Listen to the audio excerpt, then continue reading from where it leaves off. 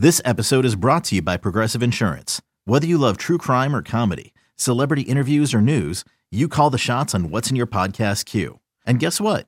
Now you can call them on your auto insurance too with the Name Your Price tool from Progressive. It works just the way it sounds. You tell Progressive how much you want to pay for car insurance, and they'll show you coverage options that fit your budget. Get your quote today at Progressive.com to join the over 28 million drivers who trust Progressive. Progressive Casualty Insurance Company and Affiliates. Price and coverage match limited by state law. Is Sox Degrees, Len Casper, Jason Benetti. And today we are, I would say, finally joined by Mr. Darren J. Jackson. You know him as DJ. He is my radio partner. He is a former Major League outfielder. And he finally was able to not duck us, and here he is.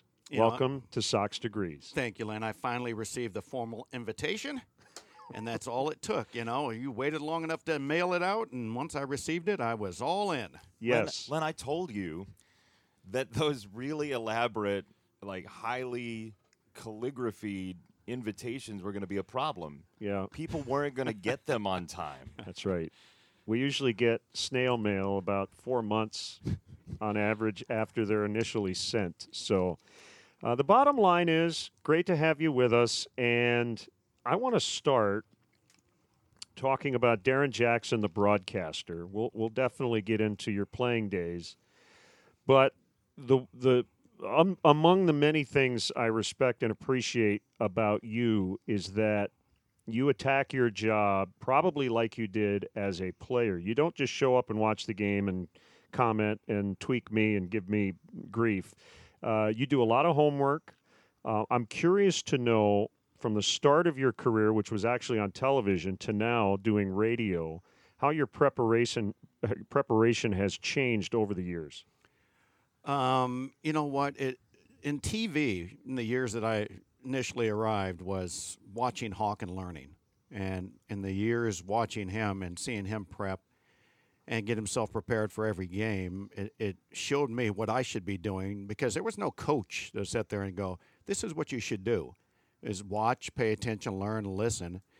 And I realized at that point that you couldn't over-prepare. You know, you can put as much down on a piece of paper. Back in those days, I'd write a lot of stuff down just in case. And you guys know this, because it's better to be over-prepared and have all this information and not get it in, rather than all of a sudden you need something and it's not available. So I approached it the same way as you mentioned. As a ball player, you're better to just get ready every single day as early as possible. That way you've got no excuse. If you fail, you say, at least I was prepared. So it really did come down to just preparing right out of the gate, learning, watching Hawk, and getting some insight and information from other broadcasters. Helped me with my book, how to keep it the right way. And it's amazing how much help you get up here at this level from the other guys that are broadcasting for other teams, and they're willing to share with you. So a lot of information, just observing and watching and communicating with others. And then it kind of grew along the line, moving over to radio. And this is a different beast altogether than TV. And it's a lot more work. In radio, with your vocabulary, with talking, it's a million words, but also it's just you and your partner, and you're painting the picture, so it's so much more fun too. You've made up a few great words. Yakatawa was one of my favorites. But you grew up a baseball fan. Did you keep score as a kid? So when you got into the booth, was keeping a scorebook natural for you? Some ex-players are like, I have no idea how to do this. Well, as a kid, we did keep score in Little League and stuff like that. We did with our teams. You had to help do the book at times. But that had been the last time I'd seen a scorebook and had anything to do with it. So once I got up here, it was not going to be traditional, straight line to first base, finish at second. That's where he died out there. Mine became, calligraphy up here, as Jason would say. It's something that people look at and go, what is this? But you understand it. That's all that matters. That's it. And that's what everybody up here in the booth has their own style of doing their books, and mine is unique, and it's not like when I was a kid, for sure. What's the quirkiest thing about your scorebook? I would say that the way I keep runs scored and RBIs. People look at it and they have no idea. I've got little lines over here, and they're going, what are those lines for? Well, that's the 2 marks. That's for runs batted in, and the 1 means he scored. So the one thing that I don't leave on there, you'd have to research, is I guarantee in your books, you see if a guy was left on base. I know it if he's left on base the way I look at it, but nobody else would be able to tell. They go, hold on, let me decipher this. So it's different that way. You know those ink blot tests they give people in psychology? I do. You've made me have to look at some of them. Yeah.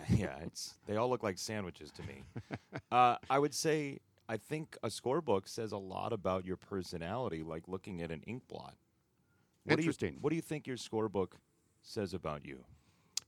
It would say that I'm fun. Nailed it.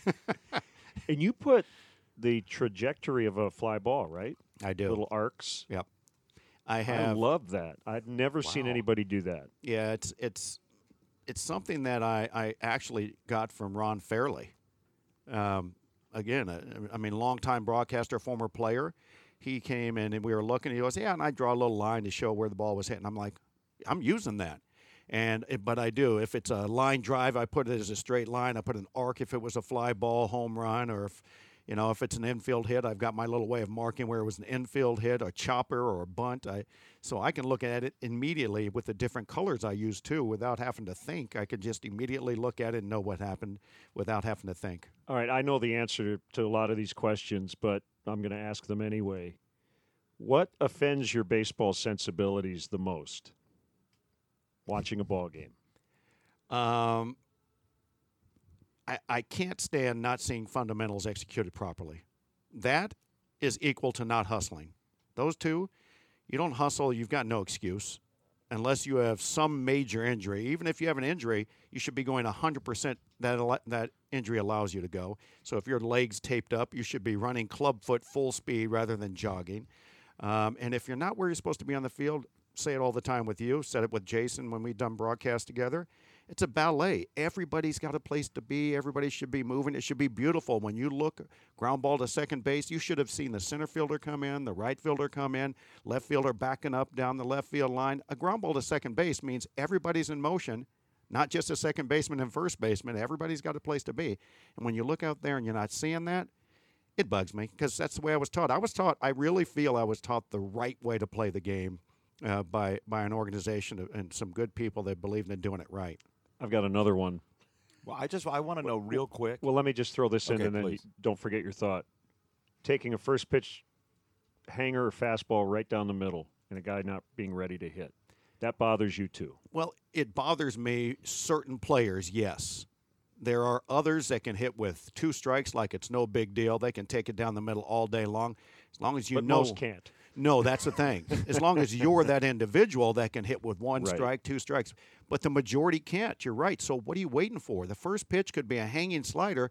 If you're in hit mode, if you're ready to hit and your hands stay back, you can hit a hanging slider on the first pitch or a curveball or a changeup just like a fastball. So it doesn't make much sense to take maybe the best pitch that's going to be thrown in that at bat because you say, oh, it's off speed. That doesn't even make any sense. Hit the dang thing.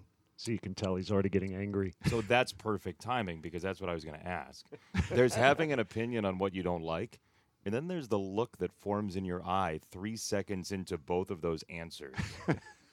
Why is it so deep inside of you that you hate those things? Well, because I've been around the game since I've been 17 years old, and I've been through a lot, seen a lot with teammates, and seen their failures and successes. And even I would say this stuff to my teammate, what are you doing?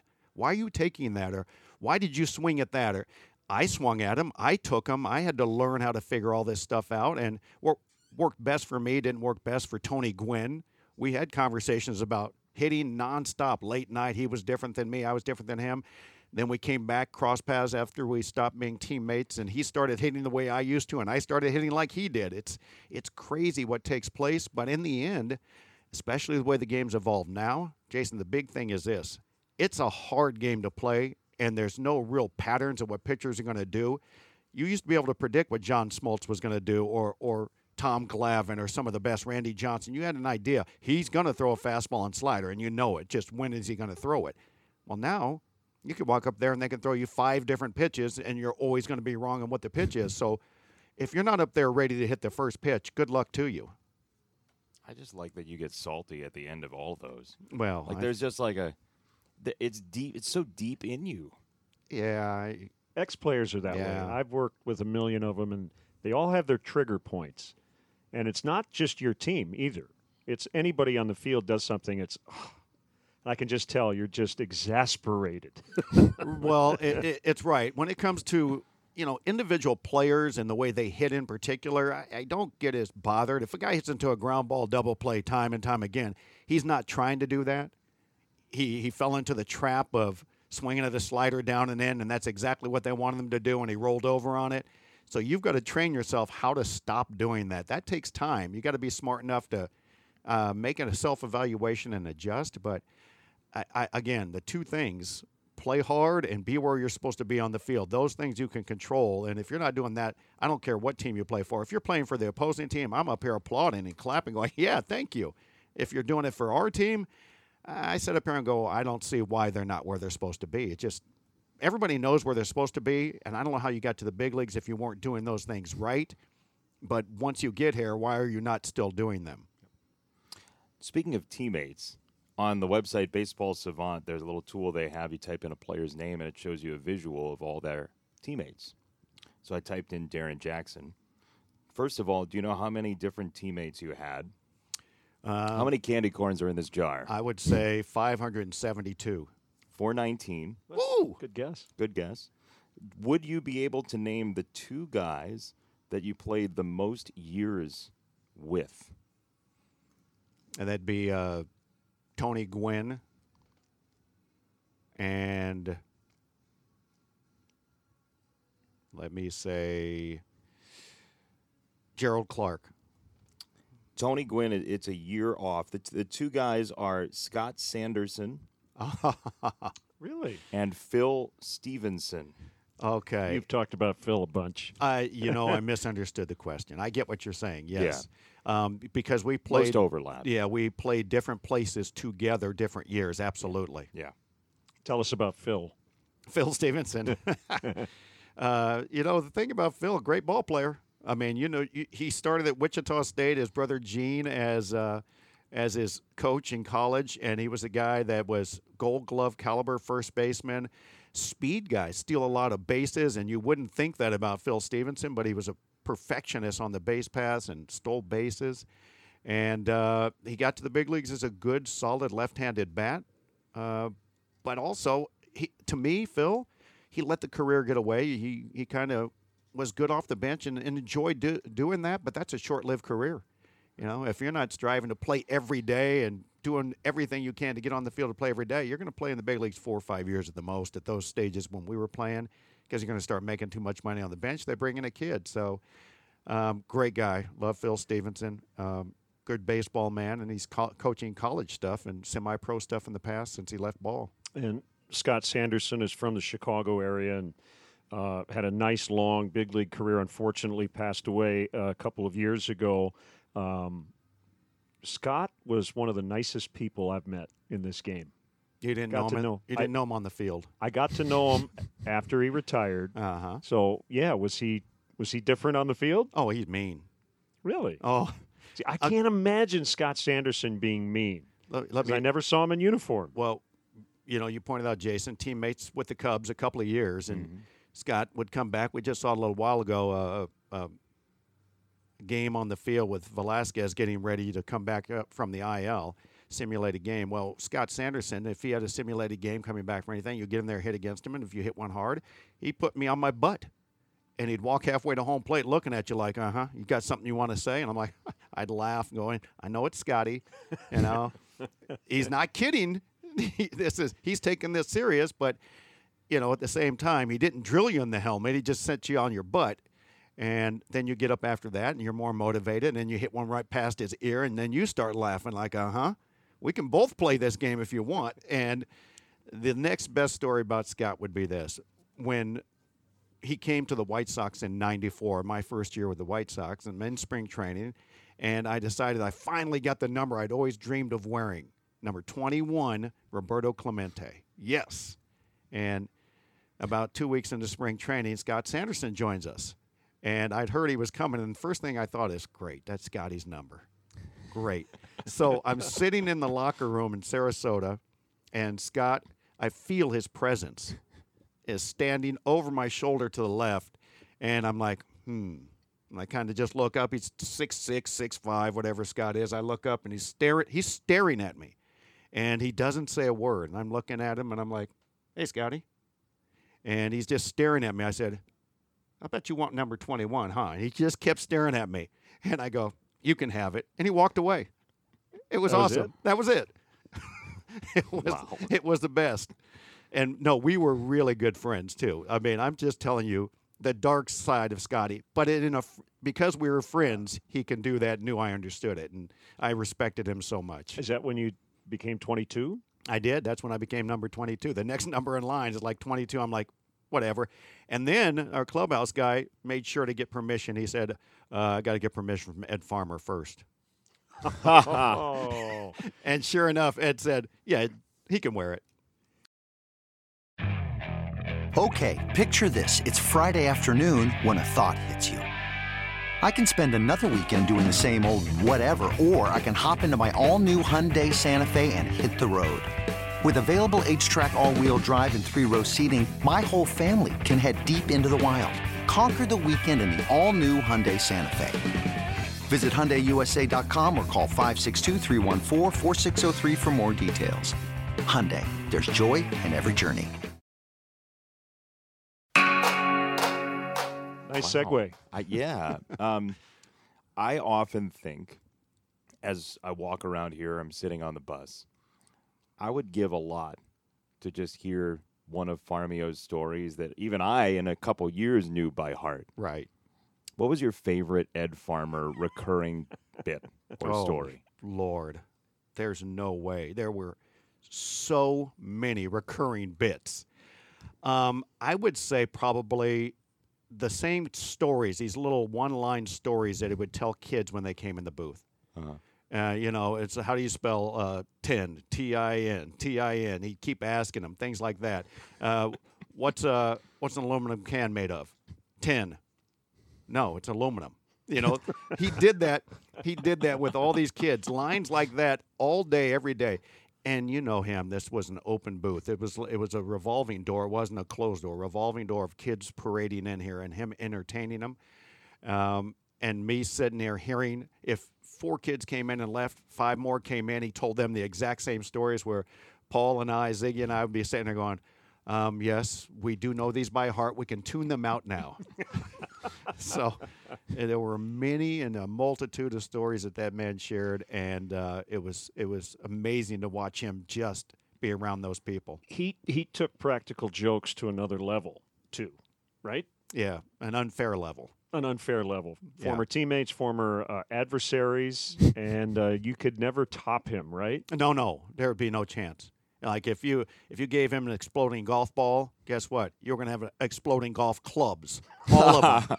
All of them would be exploding. He is going, and then you will know, don't ever do that again to Farmio, because he is coming after you. Are you a fast walker because of your years with Farmio, or was that with you before you met him? Well, I can say on 3 occasions. My interpreter, when I went to Japan, walked at a pace where I would have to jog, and I'm like, Coda, slow down, man. I mean, he's like, oh, I'm sorry. I'm like, he was half my size. He was gone.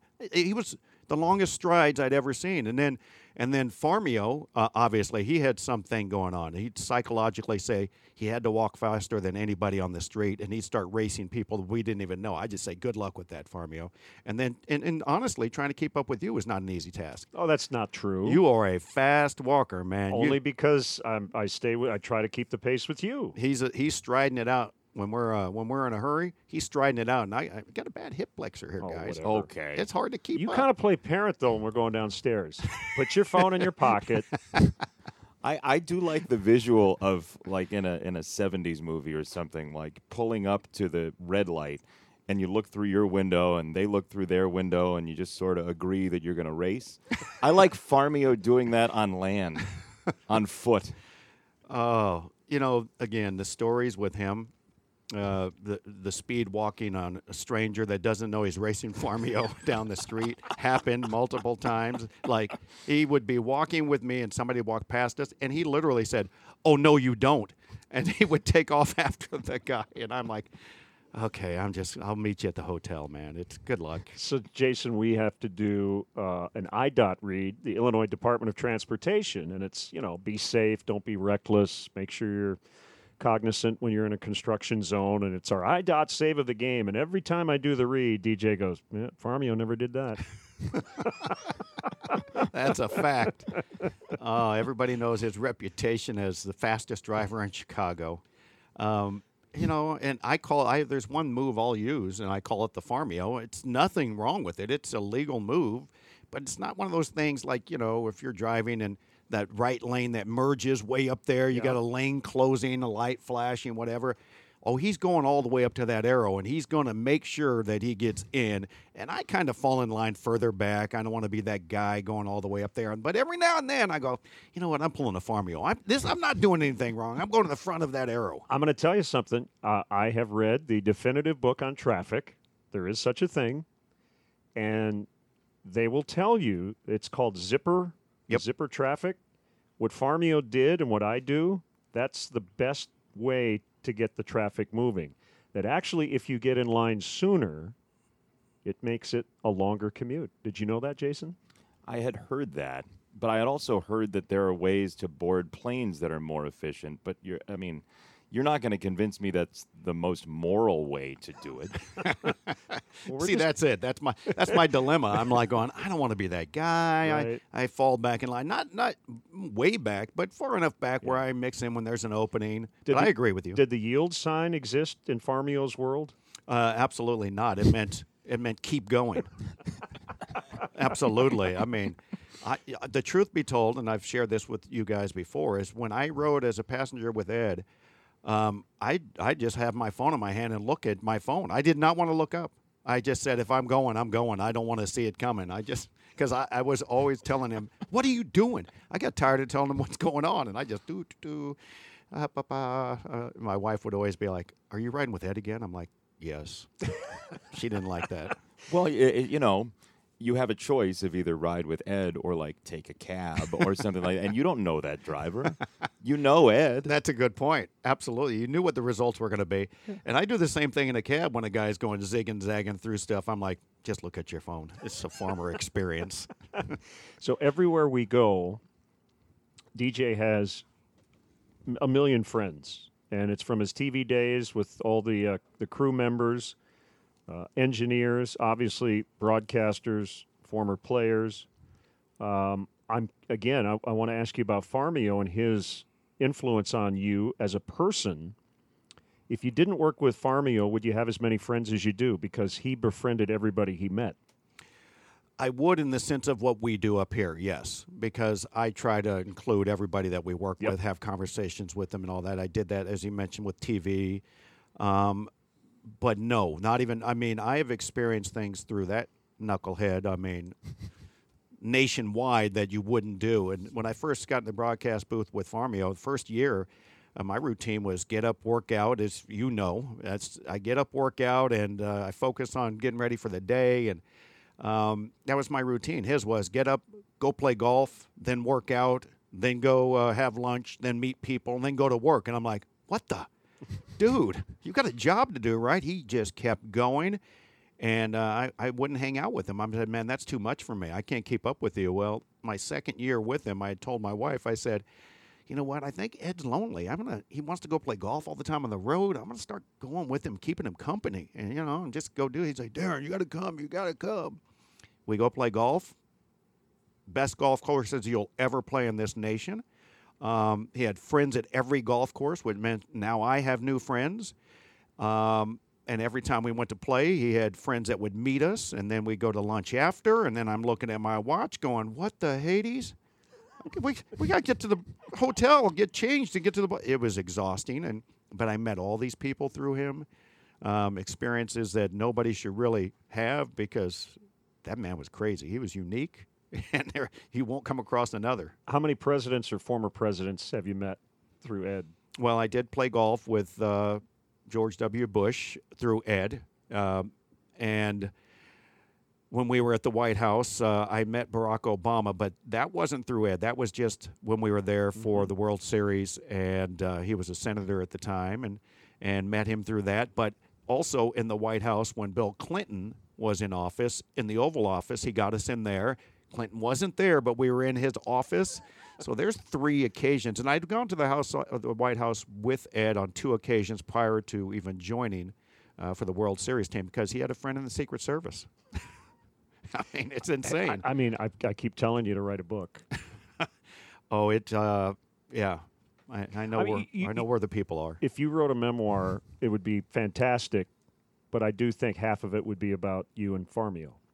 Oh, absolutely. I mean, and you know what? I had a lot of unique experiences with Hawk. Yes. We played golf together on the That'd road. be the other, 35%. Yeah. I mean, we did lots of stuff together, too. We, spend time for dinner or lunch or whatever and golf. I played golf with Hall of Famer Jim Rice in Boston because he set it up. Otherwise, I wouldn't have played with Jim. I played with some professional golfers through Hawk. I mean, the experiences of just being up here and the people you meet, pretty awesome. When was the first time you did play-by-play? First game that I sat in a booth with Hawk. You did an inning the first game? I think 3. Did you really? Yeah. And how did it feel? It felt like, hey, here you go.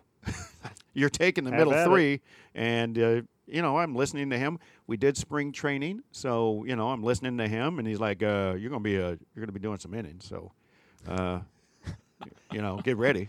So, it's really pay attention, listen, and he really made you do the game yourself. It's like, I'm here, you can listen and learn and pay attention, and then go, be you. And that was it. First game was, let's go. You did the middle 3 in your first game? Uh-huh.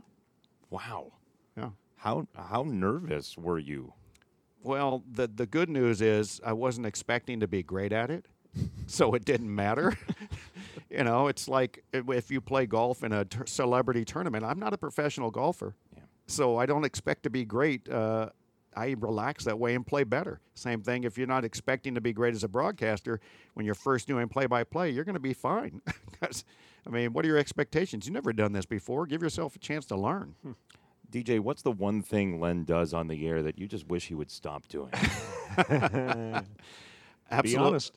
No, nothing. I sit over here, and as long as I've been broadcasting now for 23 years or so, to me, he's the most prepared guy I've ever worked with. And I come in now, and I've told him this. I've said, God, I come in, and I feel like I don't even have to work. I can just do my stuff, sit here, and let him give us the game, and then participate.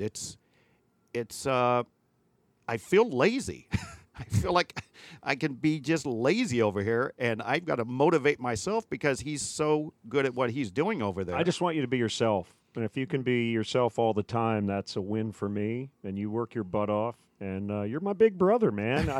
Jason and I talk about all this stuff. And it's just the best thing about you is that I look forward to seeing you every day. And we spend a lot of hours together. Yes. And you really want to feel that way about your partner. And, that's the best part. Well, that's a fact.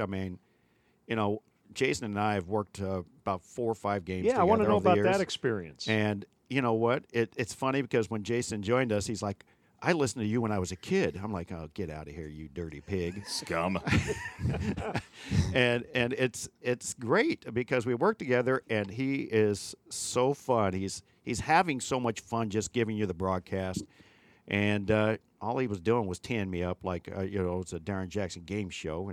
And it's pretty easy to play off of that. So it's so unique, right? Whenever you work with different partners, every guy is different. If you could play off of their skill set, every day is going to be different because of that guy's different. So I've been fortunate to work with a lot of good people and a couple of clowns too.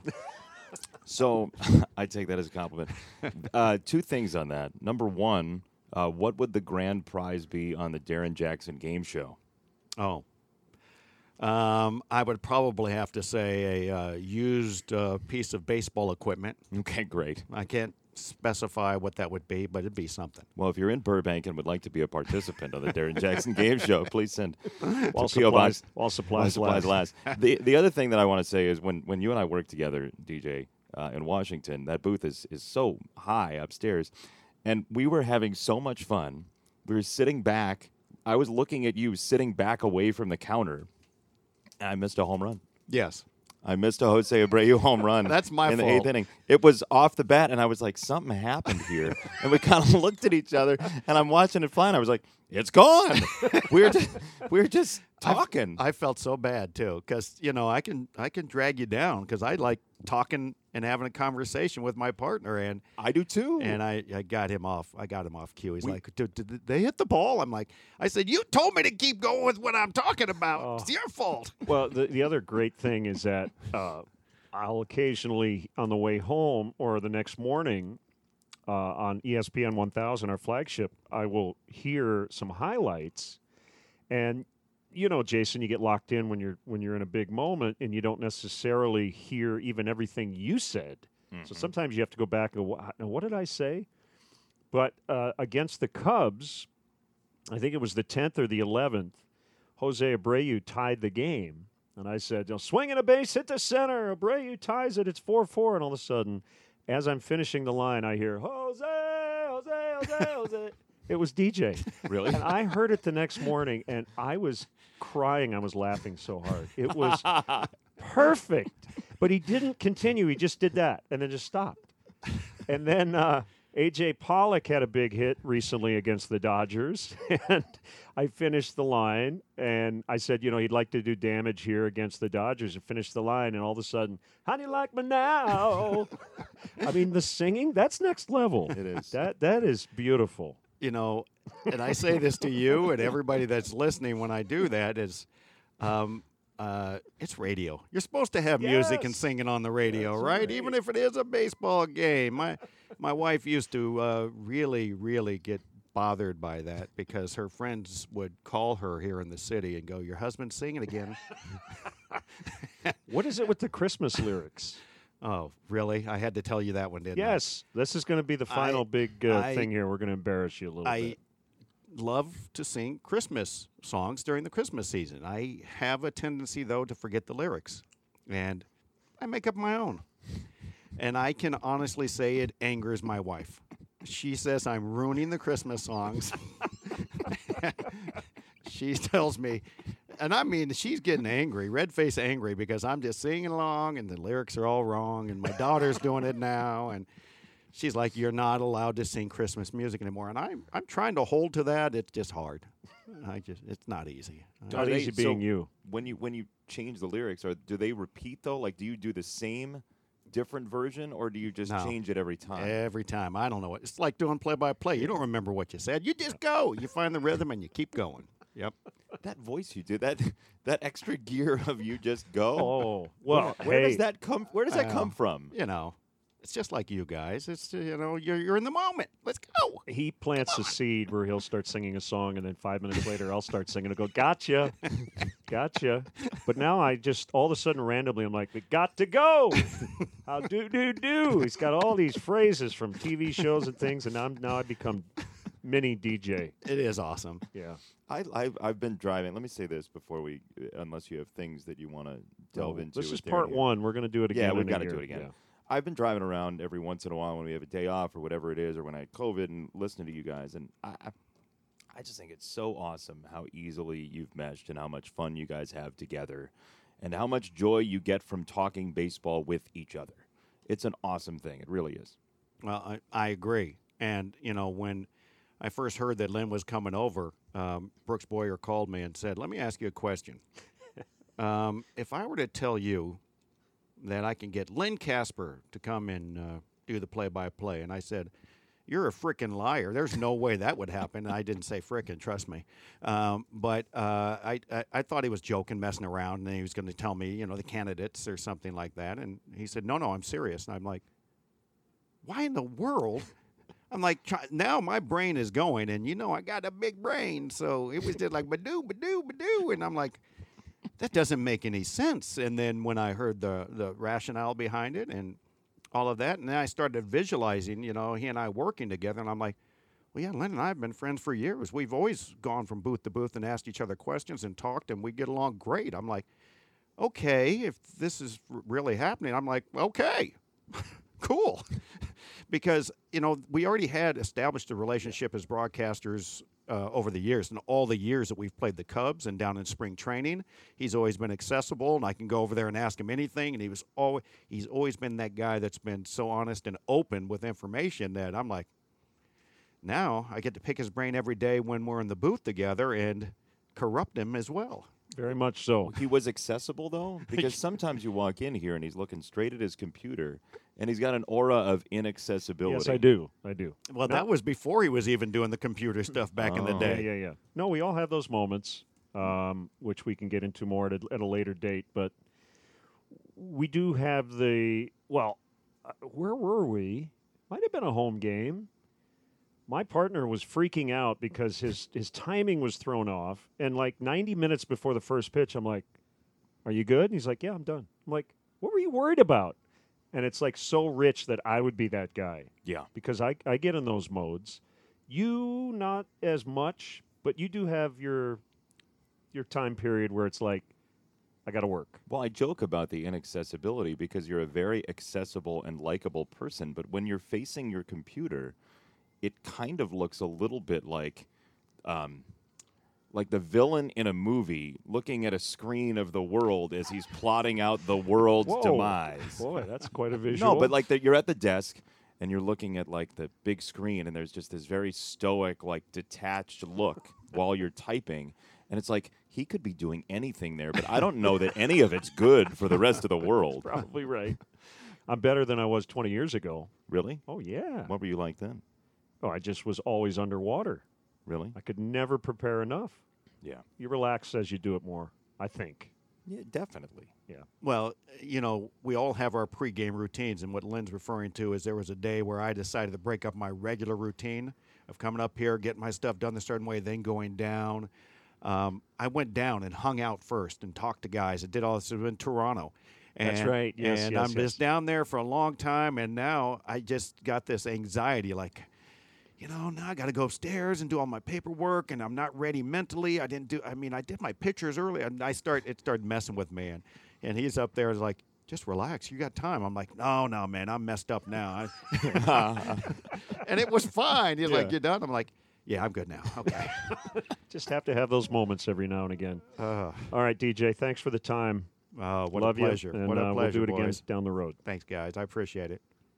It's blazing hot outside. You get in your car to turn on the AC to get cold air pumping, but it blows hot air out. This issue is commonly caused by low refrigerant due to leaks in the AC system. You want an easy, all-in-one solution that will restore the cold air in no time. AC Pro Recharge Kits make restoring cold air easy for even those with zero DIY experience in less than 10 minutes. Save time and money versus going to a shop by picking up an AC Pro Recharge Kit today. Be a pro with AC Pro.